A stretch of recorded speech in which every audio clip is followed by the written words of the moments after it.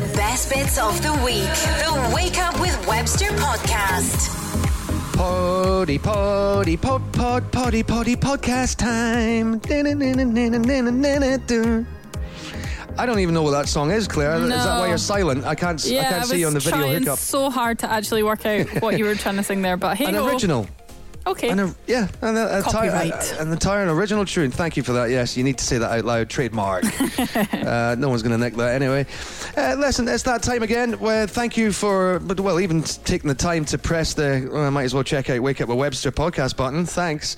It does mean a lot. We like to put together some of the highlights that we have, and we do have some, not just in our hair.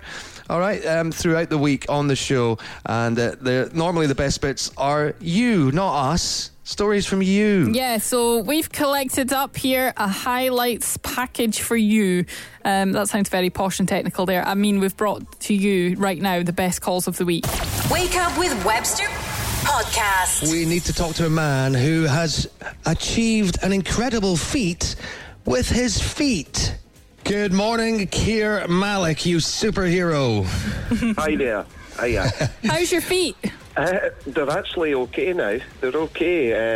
They've all hardened up. They're not very nice to look at, but they're That's easier feet in to walk general. on. Yeah. It's probably a good reason why we didn't do a Zoom call, just to check your feet out, Keir.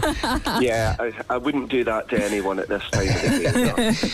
No. Now, we last spoke to you, what feels like ages ago, but it's probably 4 or 5 weeks ago, not long after you'd started this incredible challenge. Can you explain again what you wanted to undertake since lockdown? Okay, so obviously with lockdown, a lot of the things we could do was kind of taken away. So through a bit of boredom, I just started going walking just to keep myself entertained. And I thought, I'll set myself a wee challenge.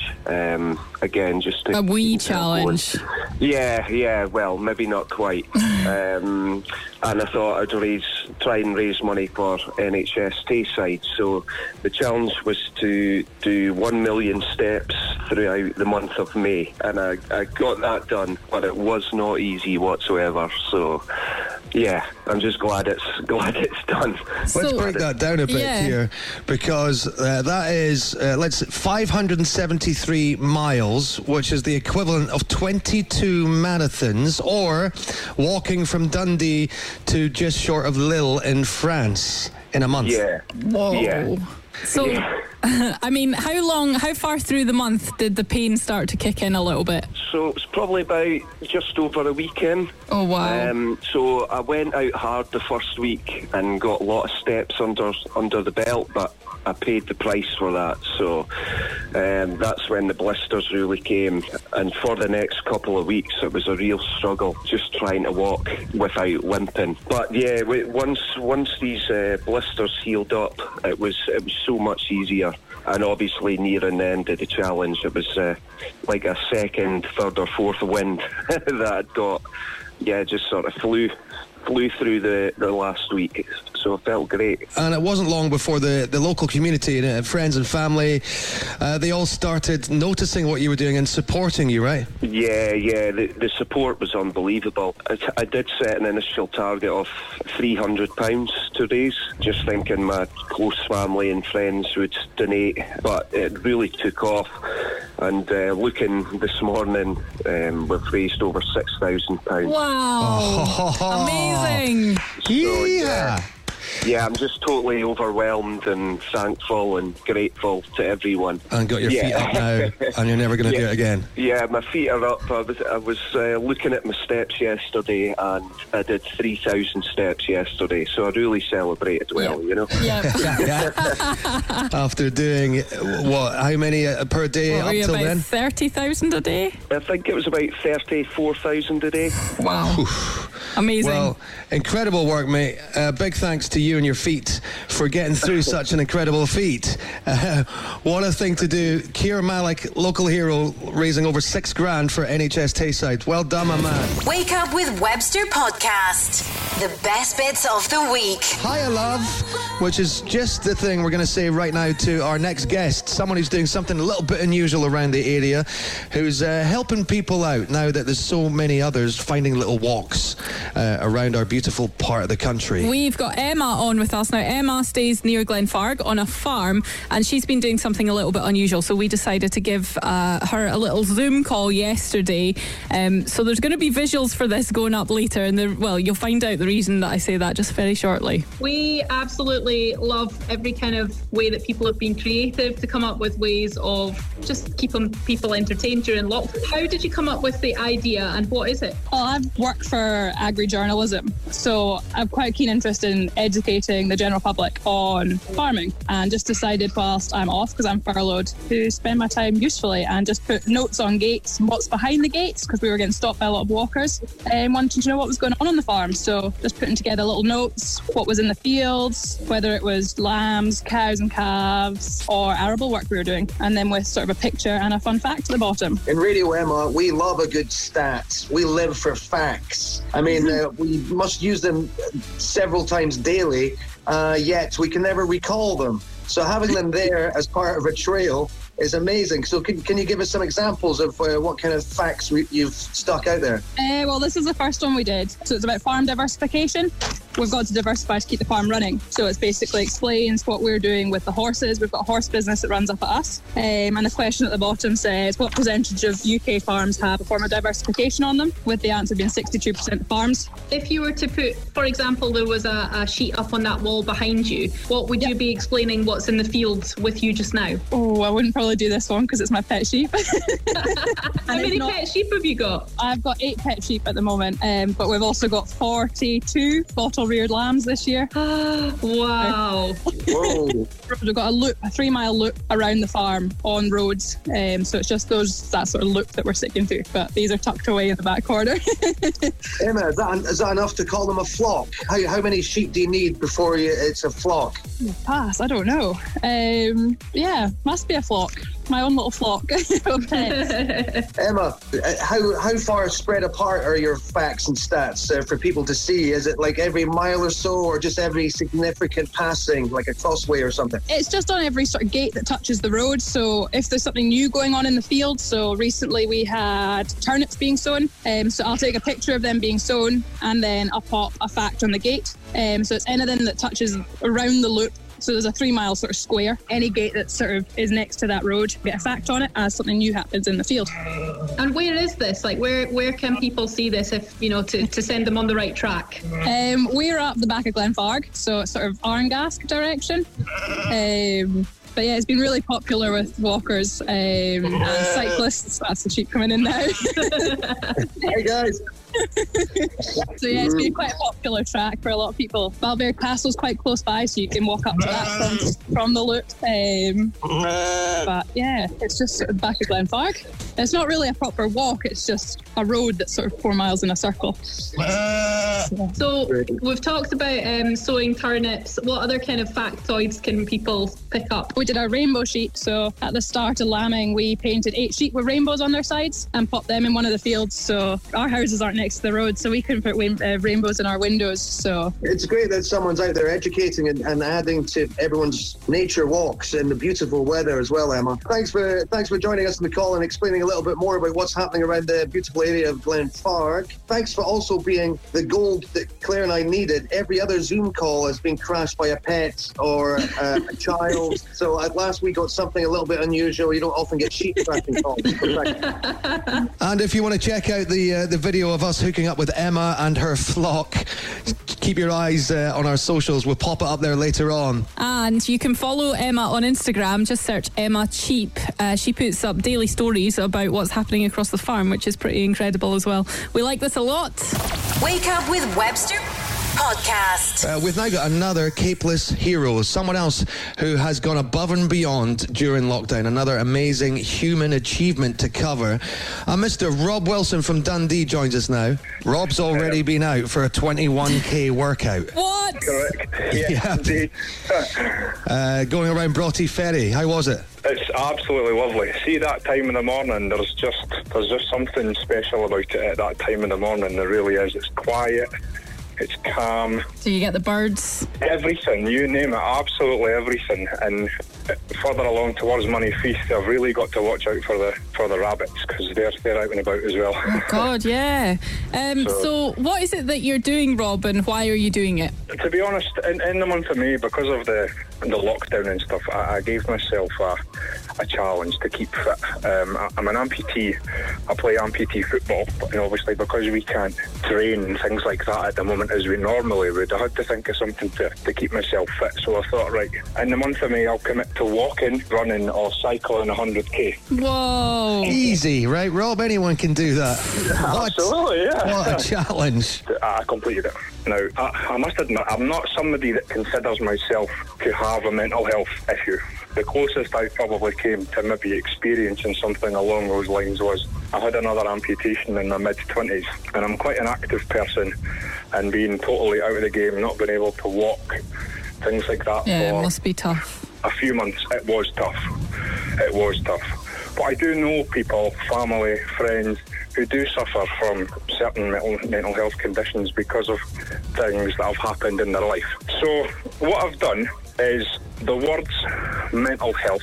I've looked at a country somewhere in the world that begins with MENT. So like Morocco, Egypt, that kind of thing? That sort of thing, all right, all the okay. way through mental health.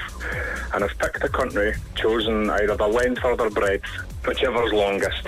And for SAMH, Scots Association for Mental Health, I'm going to start that and hopefully raise as much money as I can for SAMH, which will help everybody across Scotland, especially in the current pandemic, who didn't already possibly suffer, with something, but maybe do, just to try and help as many people as possible throughout this time and afterwards as society tries. What a thing to do, Rob. And an amazing physical challenge for you as well to undertake. What a commitment. Absolutely. I wouldn't do it if I didn't enjoy it, and I wouldn't do it if I wasn't committed. You speak so eloquently, and you seem to know a lot about mental health and the charity as well. How are you coping so far, fitness-wise? Yeah, pretty decent. Every morning's been a pretty consistent between 20 to 25k. My days off from work, I'm still at work, obviously knocking out, hopefully, pretty double that. So I'm under no illusions that it's going to be tough. I'm under no illusions it's going to take a bit of time. Mm-hmm. It's something like 15,500 kilometres in total. Wow. If I was you, though, I would search for, and this is just me, not you, Rob, you're obviously a committed athlete to this, but I would look for countries that are maybe a little bit smaller. Claire mentioned E for Egypt. What about E for England? Might be a little bit smaller to cover.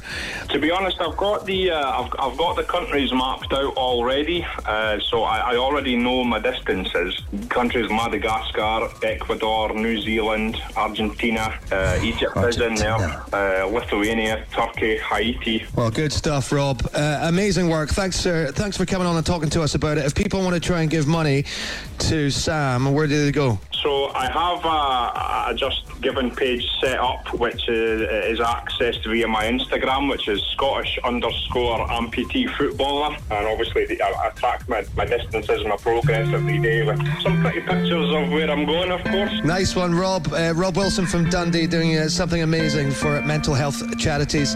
Send us a postcard when you get to Egypt, please, Rob. Absolutely. Listen, guys, thank you very much. Wake Up with Webster podcast. The best bits of the week. Lucky for us right now, we've got another hero on. Another amazing human achievement that we need to highlight during the lockdown.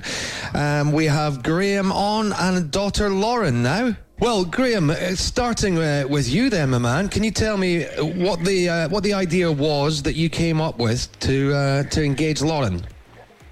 Well, it started off as a lockdown project. Lauren was doing homeschooling, and I took on the role of doing something creative with her during the lockdown process. And obviously we began painting, and she very quickly decided that she wanted to paint on canvas. She was doing a whole range of paintings, just for fun. We posted them on Facebook to let sort of friends and family see what she was up to. And to her surprise, people were wanting to buy them. What? Wow. So we sold 3, and we suggested to people, rather than take the money, why don't they make a donation to a charity? And that seemed to work. And that kind of gave us the idea that maybe we could raise some funds through Lauren's artwork And we're very aware of Dundee Bairns and the work that they do in this area for supplying food to children. So we hit on the idea of taking some of the paintings and turning them into T-shirts and selling them to raise money for Dundee Bairns. That's such a great idea, because although a lot of people come up with different ways, it's to put two things together. I mean, I've not really heard of someone doing that before, so it's quite a unique way to do it. I think it was just a natural progression, because we didn't want to sell the paintings because that would be them gone. So it was a way of hanging on to the paintings but getting images out that people like, plus raising money. She's producing our own range now. We have 6 designs that we're offering, and we'll continue to offer these 6. But we may interchange that. There's more designs coming in production. Now, how old is Lauren? Lauren's 7. And 7. has she, I mean, step aside Stella McCartney and all of the big fashion designers, we've got our own local hero bringing us a full fashion range here. This is amazing. Has she always had an interest in art? Yes, from a very early age. I think she began drawing and painting as soon as she could. She's probably about 1.5 when she started. And she's always been very busy with her hands, and I think she's never happier than when she's doing something creative. And this seemed to be the leap she wanted to make. She wanted to get onto working in canvas with proper paint. So we allowed her to do that through lockdown, and she hasn't really stopped. Well, can we talk to the artist in your house then, please, Graham? Well, she's here now. Hey, Lauren, are you there? Yeah. Hi, Lauren. Hey, morning. Hi. Listen, welcome to the show. Thanks for talking to us. Lauren, we love your T-shirt designs. How did you come up with the ideas for them? Making flowers. Making flowers. Oh, flowers are so pretty. So did you just decide to start painting flowers as well? Yeah. And what's your favourite design that you've done for the T-shirts? The daffodils. Oh, Lauren, thank you so much. One-word answers. Oh, Lauren, you're a star.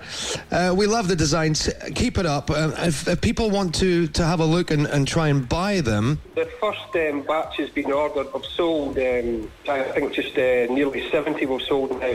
What?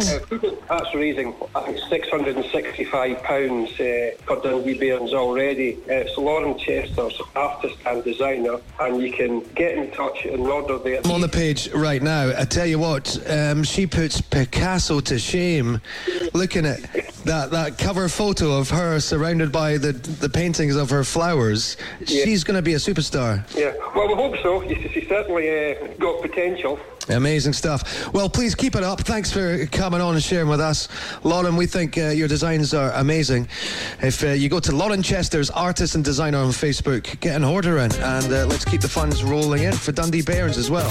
Wake Up with Webster podcast. We caught up with the main man from the Dundee Stars on a Zoom call yesterday, and you can check it out on our socials later. It's Omar, head coach of the Dundee Stars. Good morning and welcome to the show, Omar. Hey guys, how's it going? Not bad. How's lockdown been for you? It's been interesting to say the least. I've been learning a lot of new skills, I guess, more around the house. But we've been just trying to busy with recruiting and our business side still at this point. But it's been obviously, like everybody in the world, strange times, and struggling with a few essentials, I guess, that you kind of almost forget, especially haircuts during this time. But I got the offer from my girlfriend to have it cut, and I respectfully declined because I don't trust her. So we'll see what about the players? Are you keeping in touch with the players and finding out what they're doing during lockdown and make sure they don't drink and eat too much? Well, obviously in our industry, like, players have been, they're all on 1-year contracts. So this virus has obviously,